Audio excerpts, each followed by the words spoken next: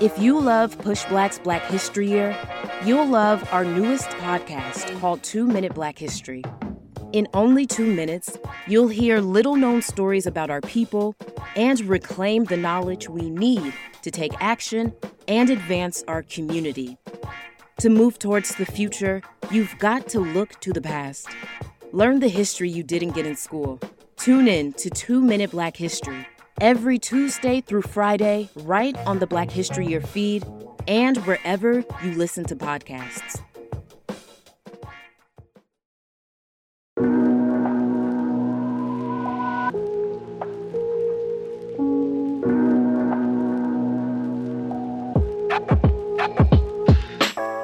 There's a hefty debt to pay for living in a black body. For our audacity to exist with melanated skin, we've endured subjugation, political and economic disenfranchisement, and centuries-long death. Even so, those oppressive systems consume our blackness to the bone, spit us out, and mark us as invaluable, ugly, and undesirable. It's a steep price indeed, and the price only intensifies when you're black and fat. I'm Jay from Push Black, and you're tuned in to Black History Year. In many ways, the health and wellness industry is killing us. It sounds like an oxymoron, but it's an empire that's made trillions by promoting thinness as beauty while condemning fatness and dog whistling anti-fat violence. And anti-fatness is intrinsically linked to anti-blackness. Let's talk about it with today's guest, Deshaun L. Harrison. Deshaun is a self-described black, fat, trans, disabled, queer abolitionist, community organizer, writer, and editor at Scalawag magazine. Their award-winning book, Belly of the Beast: The Politics of Anti-Fatness as Anti-Blackness, explores desirability politics, gender, policing, and the fallacies of healthiness. Deshaun is reimagining the possibilities of embracing fatness, ugliness, and undesirability. So get ready for this transformative conversation.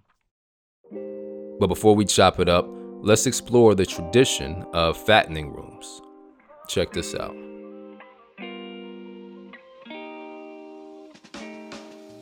We've been taught that being fat is bad, but now scientists aren't sure. Recent studies have shown that being fat doesn't equal being dangerously unhealthy. But there's something else hazardous about fat culture, and it harms all of us. Historically, in Nigeria and some other communities, women preparing for marriage would go to fattening rooms. For months, they would eat to get fat, showing they were healthy, wealthy, beautiful, and ready for marriage. Through a Western lens, this seems concerning. In America, many believe being fat is destructive to one's health, but research shows this isn't always true. According to Scientific American, prejudices about fatness have trumped actual evidence in our view of weight and health. A study by the European Heart Journal discovered that physical activity is a much better predictor of health than weight. But there's another danger involving fatness, and it impacts everyone. Fat phobia, fear of fatness or becoming fat, is ingrained within our culture. Body shaming, which is historically anti-black, creates a culture that teaches us to police each other's bodies. This is dehumanizing and leads to everyone's healthcare being reduced to what we look like. Everyone deserves to live freely, including fat black people who want to live without shame or judgment. Whether fit, fat, skinny, thick, or however else we want to be, we can actively decide not to body shame ourselves or others, and instead love our bodies despite white society telling us to hate them. So we're going to start this off like we do every show, most important question is, what does Black liberation look like to you? I think that this question is really complex for me. I think a lot of what I have to say is not necessarily what people want to hear, but I think that Black liberation for me is the destruction of the possibility for race itself, right? I recognize that race, gender, class, etc., all these things are structures that help to form the world, and by doing so, help to um, construct the anti-Black violence that we experience. And so, I think that if there is a Black liberation, it is on the other side of whatever the destruction of these concepts look like, and that's what it is to me.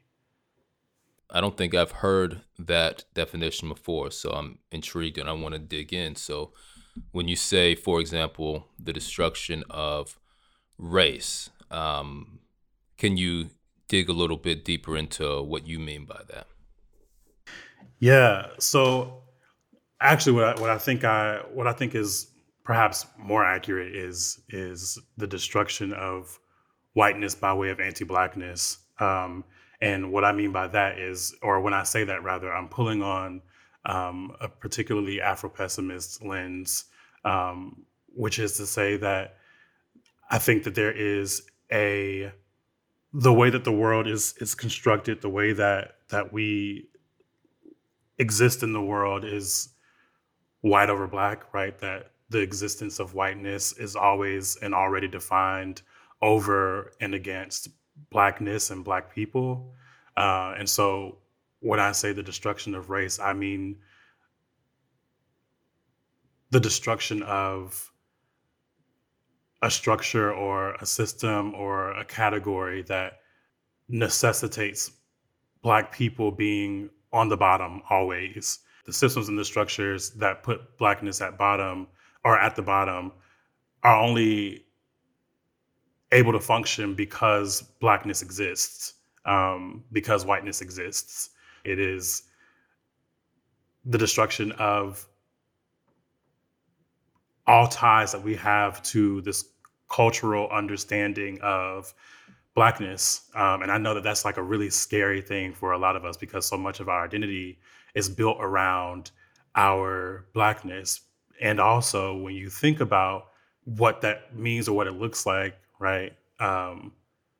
So much about what helps to define blackness for so many of us is that it's rooted in our subjugation, our oppression, how we're marginalized, and how we've been able to build relationships, build some sort of culture out of being subjugated.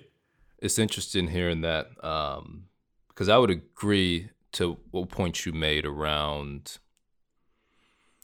for many of us, Black identity being tied to the idea of the oppression and subjugation that has united us, and that being a core part of the consciousness. And I can understand why there would be a desire to be liberated from that. Are you familiar with the work of Molefi Asante in Afrocentricity? He describes two different types of consciousness, one being the oppression consciousness, which is more aligned with what I believe I'm understanding, hearing you describe. And then he describes the victory consciousness, which is an understanding of the ways that Blackness has been victorious for thousands of years, and the embracing of that in order to understand what we can do to achieve victory now and in the future. I'm curious if you're familiar with those frameworks and how that relates to the perspective you're sharing. Yeah, I am vaguely familiar. I do have quite a few friends who are Afrocentrists who are studying that in school currently, and we've had a lot of conversations about that. And yeah, I think that there is a lot of alignment between what I'm offering and what's being offered in that field. I also think that there's a clear distinction between the two, particularly because I think where I land is that Blackness in name, right, as a form, as something to be, comes through colonialism, right? It quite literally is something created by slave masters as a way to create the slave.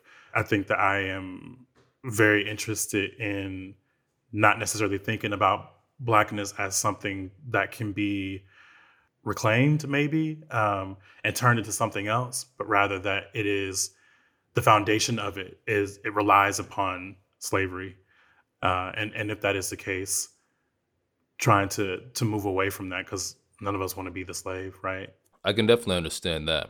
Being here, we've been really raised and taught to believe, hey, this is your identity, right? This coming from this slavery and this Black identity that's rooted in that. So anything after that should be seen as progress. And I think what's interesting is the idea of, victory as it traces our history before that. And so that's some of what we work on at Push Black. Without getting too deep into that, I do want to go ahead and get into more about how what you're describing and your vision of Black liberation, how does the work you do connect to achieving that vision that you've described?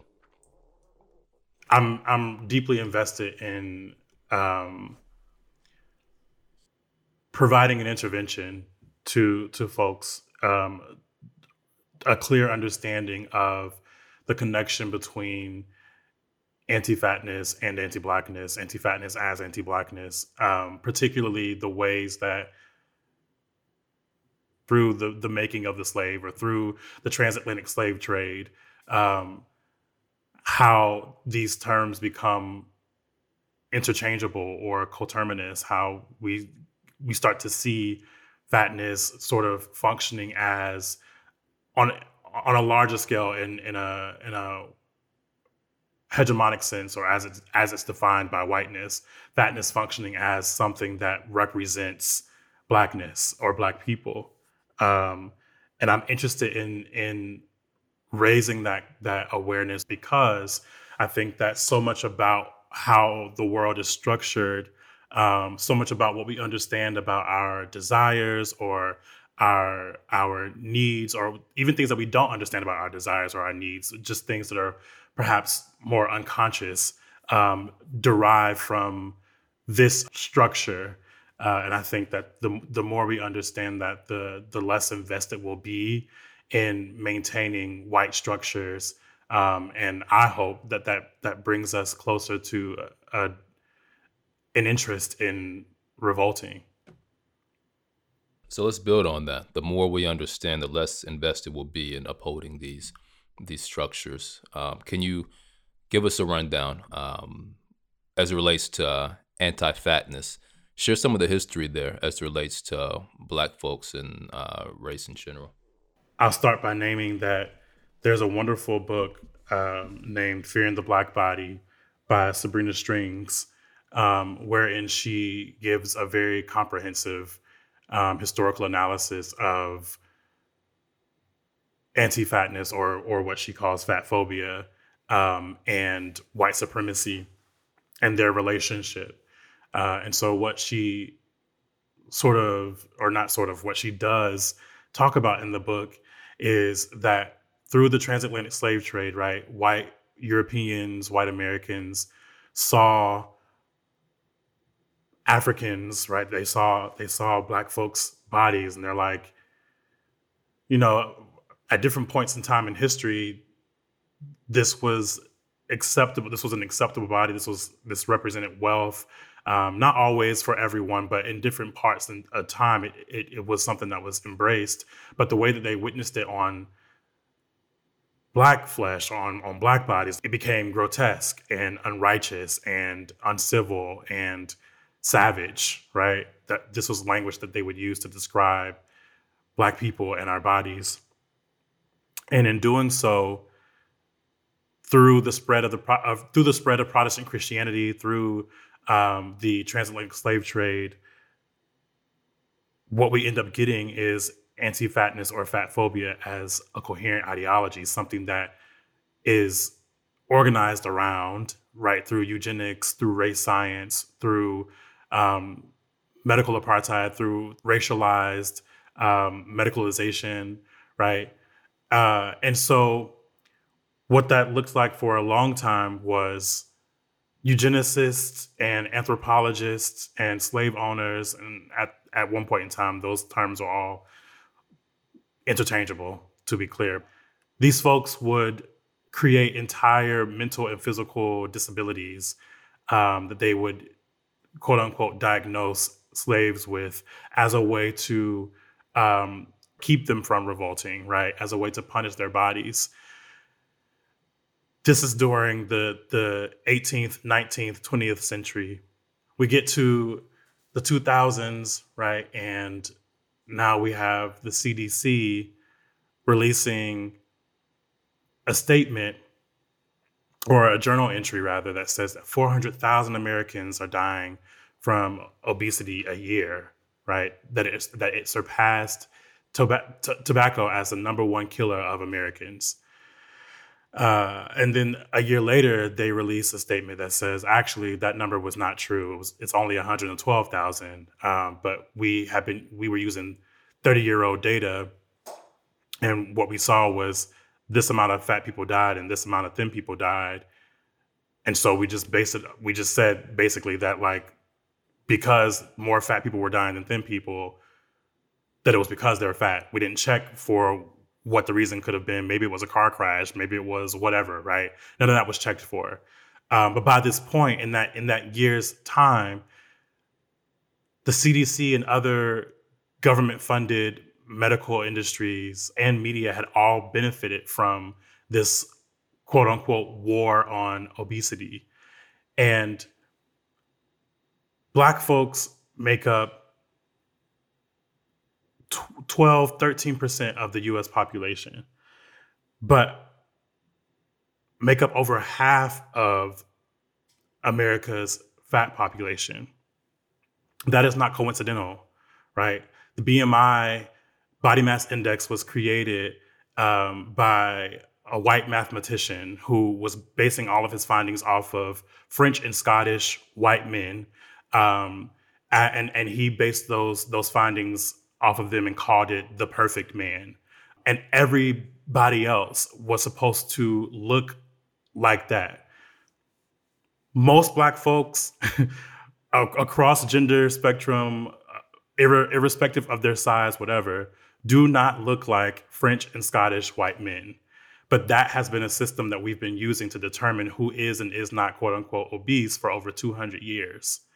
And so in the 2000s, right, that becomes an even heavier funded project that becomes the basis for how people are engaged in the medical industry in the US and outside of, but particularly in the US. And so the history of this, what this is to say is that there have been very clear targeted attacks on Black folks specifically by way of the size of our bodies, by the use of anti-fatness as anti-Blackness, this conflation of the two, and this need to discipline, punish, subjugate Black people by any means necessary.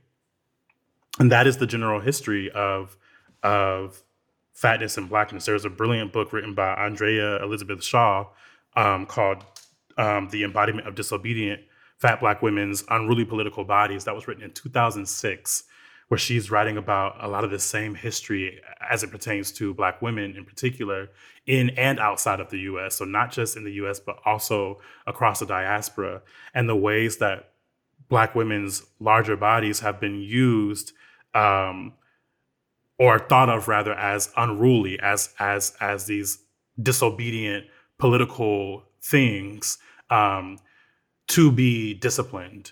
And so there's a very long history with the ways that anti-fatness functions as anti-Blackness or functions interchangeably with anti-Blackness.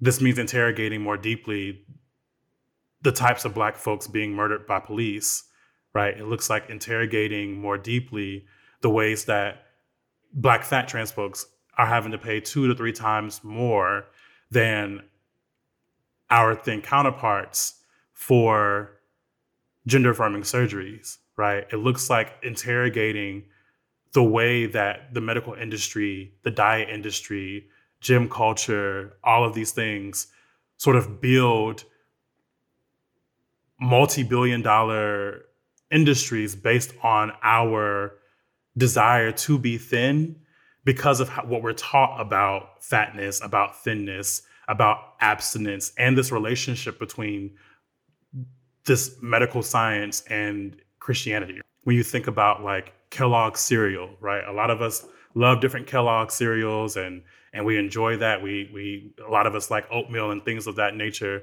But the foundation of Kellogg's was that it was created as a type of food that was supposed to be bland to teach folks how to be abstinent, particularly women, because there was this idea that if you could control what you ate and therefore control your weight, your size, what you looked like, you could control your sexual urges. There was this desire to push people into abstinence by way of Christianity through the use of bland foods, to discipline people into feeling shame around their urges both to eat and to have sex, right? So this is a very long history in and outside of the U.S. around food, weight, fatness, and Blackness. Yeah, it's a very concerted and complicated history.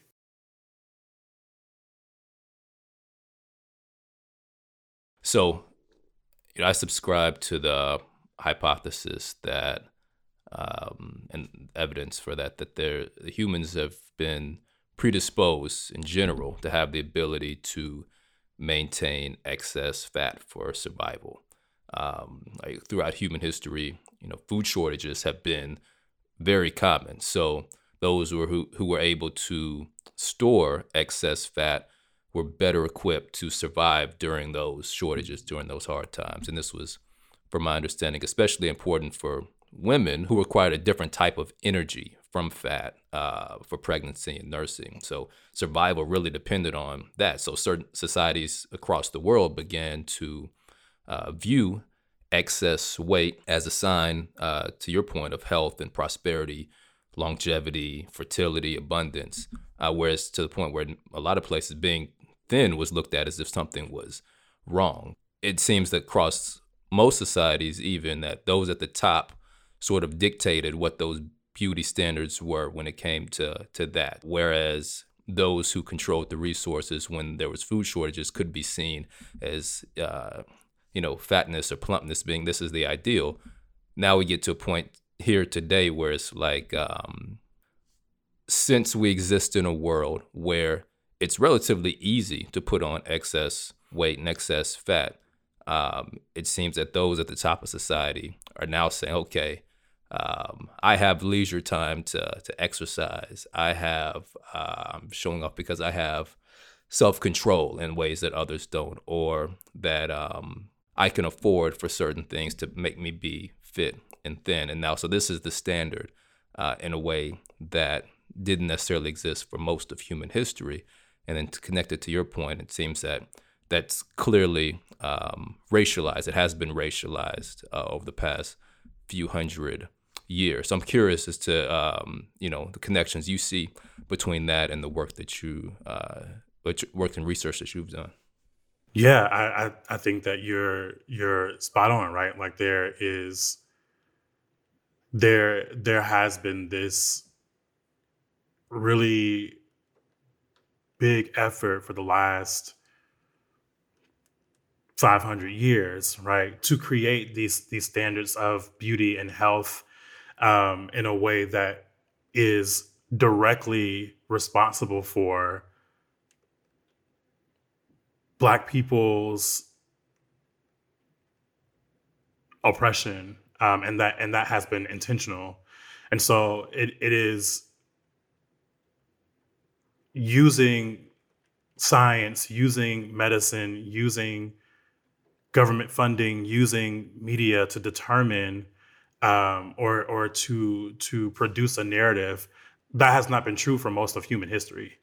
My work is less interested in trying to find what I think some would call a solution to fatness or whatever, right? Because I am of the belief that there is nothing wrong with fatness. My work is much more invested in trying to find a solution to these structures, these anti-fat structures that help to continue the subjugation, the marginalization, the oppression of fat folks, specifically and particularly fat Black folks, and the way that functions for different folks who are marginalized in different ways, right? So Black women, Black trans folks, Black queer folks, etc. I feel very aligned with a lot of that, and that for me, it's important to just be clear that a lot of times when we have these conversations, people, they get to the research and they're able to sort of stop at, okay, well, it's about food deserts and it's about things of that nature, right? That we, if we rid the world of capitalism, then all is well, right? Then people won't be fat. But the problem is not that people are fat because of capitalism, right? People have been fat for as long as people have existed. And yes, right, food deserts and all these things are absolutely issues, to be clear. But people there is no one way to look for people. And that idea that there is a very, very new concept. And I am interested in destroying that idea, in destroying the idea that fatness is something to be solved. I hear that, and I can understand that for sure. Not that it's something to be solved, but as you said, there's different ways of being, and what your work is attempting to do is explore ways to tear down the systems that prevent folks from being in their full selves in the way that they would prefer to be. Am I understanding that correctly? Right. Or at the very least, shining light on what those systems are. So let's get into the systems a little more. The concept of policing stands out when I read some of your work, and heard you speak in terms of how Black folks and fat bodies are policed to a different degree. What have you seen as relates to that? Yeah, this for me was a particularly important thing to write about, is a particularly important thing for me to write and talk about, because I've been someone who has been an organizer or engaged in political and social thought for 10 years now. And I've been on the ground. I've done a lot of organizing around police violence, police murders, police terror. And so much of it starts and stops at us being Black. And at some point it gets to, other identities. But I had never witnessed anyone actually sit and think out loud, at least, about who it was that we were witnessing on our screens, right? So not necessarily that every single person who was being murdered by police were fat, right? That's obviously not true. But that who we were witnessing as, whose murders we were witnessing on the screen on repeat, right, was important to me to interrogate. And so in Belly of the Beast, I take the reader through a timeline from 2014 through 2020, starting with... That's a great title, by the way. It just hit me. Sorry to interrupt. The Belly of the Beast. No, you're okay. Yeah, that's incredible. Yeah, I'm sorry. Go ahead. Thank you. No, you're good. I really appreciate that. That is... I appreciate that because I am really big on wordplay and all the things. And so when someone actually appreciates that it means a lot to me. So thank you. Yeah, thank you. That's great. But I take the reader through the years 2014 through 2020. In 2014, starting with the murder of Eric Garner, right? This was one of the most popular murders by police that we have witnessed in recent years. And then from there, we get from Eric Garner to Mike Brown to Tamir Rice, all in the same year. And when you think about the ways that each of them were described, right? Eric Garner was described as this man who essentially was on his way out already, right? The medical examiner of the first autopsy, who was hired by police, of course, said that even a bear hug could have killed him. So to justify that he was murdered by being choked out, right? That even a bear hug could have killed him. That this was someone who was inhuman, who wasn't a person, who was almost on his way out because of how large he was. Mike Brown was described as Hulk Hogan, as a character who could run through bullets, right? The officer who murdered him literally describes him in this way, as someone who ran through bullets, who was Hulk Hogan, compared him to a gorilla. Tamir Rice was talked about as someone who was much older than he was. Everyone said that they thought he was 21 at least. Tamir Rice was in middle school. Tamir Rice was 12 when he was murdered.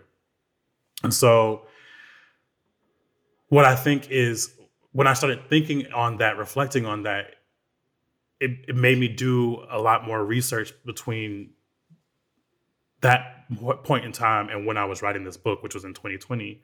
In fact, I was writing Belly of the Beast in the midst of the uprisings happening in response to Breonna Taylor, Ahmaud Arbery, and George Floyd. Thank you. Too many names. Yeah. But I was writing in the midst of those uprisings, and so I started thinking, right, like 2016, the year of Philando Castile and Alton Sterling. Philando Castile is a thinner man. Alton Sterling is much larger. In 2015, we had Walter Scott. We had Samuel DuBose. And there were so many names that I was reflecting on, of people who have been murdered by police, and almost all of them, in the wake of their murders, have been described as some type of inhuman or large body that needed to be disciplined, that needed to be taken down, right? They leaned heavily on presumed medical issues that could have led to their deaths had they not been murdered by police, as justification for, or as a way to absolve police of murdering them. And that made me go back to slavery, right? It made me go back to chattel slavery in particular, and do more reading on how Black folks were being described by slave catchers, which, as so many of us know by now, were the original form of police in the U.S., along with white militias. And that is what helped me to arrive at this analysis that fatness plays a significant role in how Black folks are, in particular, are policed. Even Black folks who we wouldn't necessarily read as fat, because of the ways that our bodies are engaged or thought of under the white gaze, right? It is what happens with Black children and how they're able to be adultified at 8 years old, right? How Black girls become Black women to so many people, how Black boys become Black men to so many people. Mike Brown had just graduated high school. Tamir Rice was 12 years old, but they were described as much, much, much older and much larger than they actually were, as people who possessed superpowers, right? Even in the Tamir Rice case, the man who initially called 911 about seeing Tamir Rice in the park with what he thought was a toy gun. He named that to the dispatcher. He said he looks like a juvenile. And then in his questioning, he said, well, I don't know. He could have been at least 20. So I say all that to say that we don't necessarily think about fatness as something that plays a significant role in how we're policed. But I know as someone who has always been larger in size, the ways that my mom, my family have always talked to me in particular about police has always been in a way where I've been asked to shrink myself, right? I've been asked to make myself smaller in whatever ways that I could because of my size, right? Because of how police would see me as a threat because I am larger in size, taller and fatter, right? So as I reflected on these murders, as I reflected on the history of slave catching and the ways that anti-fatness becomes a coherent ideology through the making of the slave or through anti-Blackness, all of that to me began to function as very clear evidence, or at least something to begin to theorize around between the ways that police work and how they interact with Black people, even those of us who we wouldn't describe as fat, because of how we are always already seen as larger and as inhuman, and therefore as beasts or something to be taken down, something to be caged, something to be euthanized. So, if I'm understanding correctly, there's a perception there that there's a more like an inhuman strength and power or force, or just taking up space, and that has to be contained by any means, and using means that are probably more extreme than they would other non-Black folks. Yeah, absolutely. I think I would say superpower, but also particular vulnerabilities, right? Because even if they don't necessarily think of you as someone who has super strength, right, or has these superpowers who can run through bullets, they do see you as someone who is already dispensable because you are fat, because you are large, because to them, seeing you as someone who's fat means that you are all the words that people use to describe fat folks, right? Lazy, burdensome, undisciplined, grotesque, all these things that are used to describe fat folks. Yeah, the beast, exactly. And so even if you aren't superhuman, you have particular vulnerabilities that make killing you justified. So I'm also interested in the health aspect. So this is sort of where I have, I guess, trouble understanding some of the arguments that relate to the anti-fatness. It seems that there is an argument that the data and the research is sort of, there's some inconsistencies in it, but there's other work that seems to be inconsistent in terms of at a certain point, folks are going to be at a higher risk for certain things. But then there also seems to be an emphasis, if I'm understanding your work correctly, that it's not necessarily about health. And I'm going to quote something here from an excerpt of your work. It says, but health doesn't have a universal look, and it's never about mental or spiritual health. The reality is that none of us will experience 100% health because we're all navigating different things as marginalized people, as people who are oppressed. That won't ever keep us 100% happy with our mental, or 100% happy with our physical, or 100% happy with our spiritual selves. So I'm not as invested in my health as I am in feeling good in my body. So I'm curious if you can unpack that a bit in terms of where the focus of your work lies as relates to combating anti-fatness and bringing awareness as it relates to health. In that excerpt, I'm pulling on the definition largely used to describe health, which is defined by the World Health Organization, which says loosely, this is not verbatim, but says loosely that health is defined by people who are mentally, physically, and socially safe.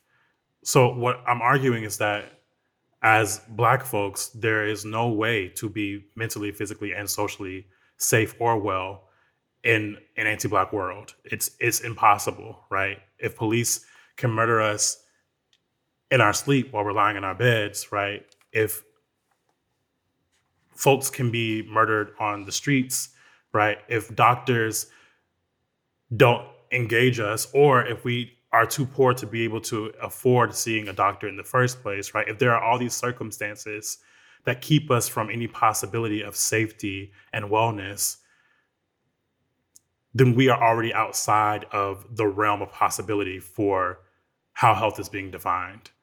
So I am much less invested in trying to find a way to be healthy in that way, right? And I'm much more invested in finding ways to feel good in my body, which is to say that there is no one size fits all way of being. A lot of times people will say that fat folks are at a higher risk for particular conditions or disabilities. And what a lot of research has found is that a lot of fat folks are not even being engaged properly by medical professionals to even know what it is that they are or are not at risk of, right? That if the solution that doctors offer to fat folks for every single thing that we experience is to lose weight, then our actual illnesses, our actual needs are never actually being met. They're never actually being considered. And if that is the case, then we are also always outside the realm of possibility for care and for health, for wellness, for safety, because we're not being fully considered by the people who are supposed to be caring for our wellness, our safety, and our health, right? And I think that is also really important because a lot of data that has been used to sort of push this narrative that fat folks are at larger or are at higher risk for certain conditions, particularly Black people, right? Black people are said to be at higher risk for hypertension and high cholesterol and all these things. But the data doesn't actually go into what is causing these issues, right? It doesn't consider the environment in which we live. It doesn't consider the ways that the stressors of living in an anti-Black world plays a significant role in how our body responds to that stress, right? It doesn't consider that Black folks across the diaspora, not just Black Americans, but across the diaspora, have always and will always eat differently than white folks, right? But we're pushing this idea that like the only way to eat is to have quinoa and kale and spinach and remove all the foods that feel like home to you from your plate. All these things contribute to health, but not just health. It contributes to the structures that maintain health, the diet industry, the medical industry, the gym industry, right? But these are multi-billion-dollar industries that are built around shaming people for their size and have historically skewed numbers and skewed science to produce that shame to build the multi-billion-dollar industries that they are. And so yeah, I think that health is a much more complicated thing than what a lot of people like to think. Even again, going back to a point that I made earlier, the foundation of health, the medical industry in the U.S. is through falsified diagnoses made by slave owners and anthropologists as a way to quell revolts, to stop slaves from revolting. And if that is the foundation of health in the US, and then the medical industry itself refuses to contend with a possibility that fat folks can exist as fat without necessarily being at higher risk for anything else, right? Then we don't actually get to the heart of what it is that people are actually experiencing. And we continue to produce and reproduce this idea that the only way to be is thin. I appreciate that that rundown. It's interesting too, to me, because it's like there's, from what I understand, the research says that there's also health risks with being significantly underweight, but doesn't seem to be targeted or criminalized or demonized as much as being quote unquote overweight or obese is. So there's a lot there. I wish we had more time, but I'm curious, what is the what's the future look like, right? We're talking about this vision of Black liberation, the work you've done. What's next? And how do we get there? I don't know if I'm allowed to say this on the podcast or not, but I'm gonna say it anyway. I think that it's a liberated podcast. Help yourself. Right. I think that what the answer always is for me is that the end goal for me is always revolution. Right. It's always direct conflict with the state. That is what's next. And I think that how we get there is the $1 million question, because I think that so many of us are way too held up in a lot of other things to even start thinking about how we get there. But we don't get there without a collective front, right? We don't get there without us having a shared understanding that revolution is the answer, that revolution is the goal. But what I also think is true is that if we are always beholden to our desires, if we are always invested in different ways in being in closer proximity to whiteness, which is to say in being in closer proximity to, or rather by way of thinness, by cis sexism, by heterosexism, by misogynoir, by all these things, right? If we are wanting to be in close proximity to whiteness and we're beholden to that, then revolution is already always an impossibility. And so what I hope is that if I have hope for anything, I hope that we all develop a deeper commitment to divesting from those desires consciously, right? I think unconsciously, that's a different conversation, but consciously divesting from these desires to be in closer proximity to whiteness by way of upholding anti-Blackness. And hopefully that pushes us closer to this understanding that revolution is the goal and is the answer.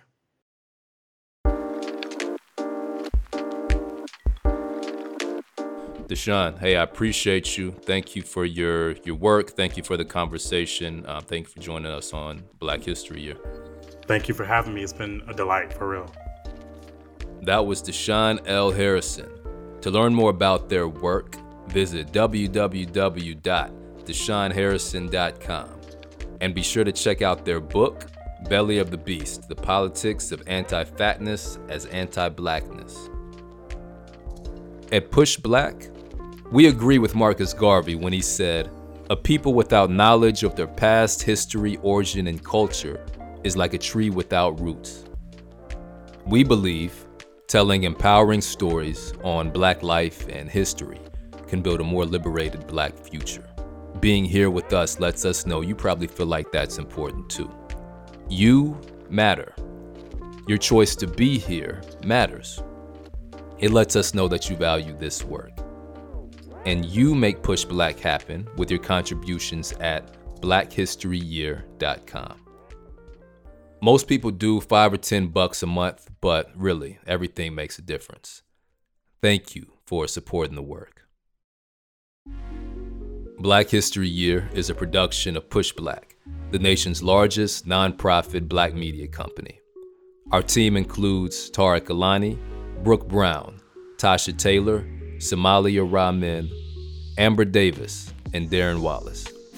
Producing this episode, we have Sydney Smith and Lynn Webb for Push Black, and Ronald Young Jr., who also edits the show.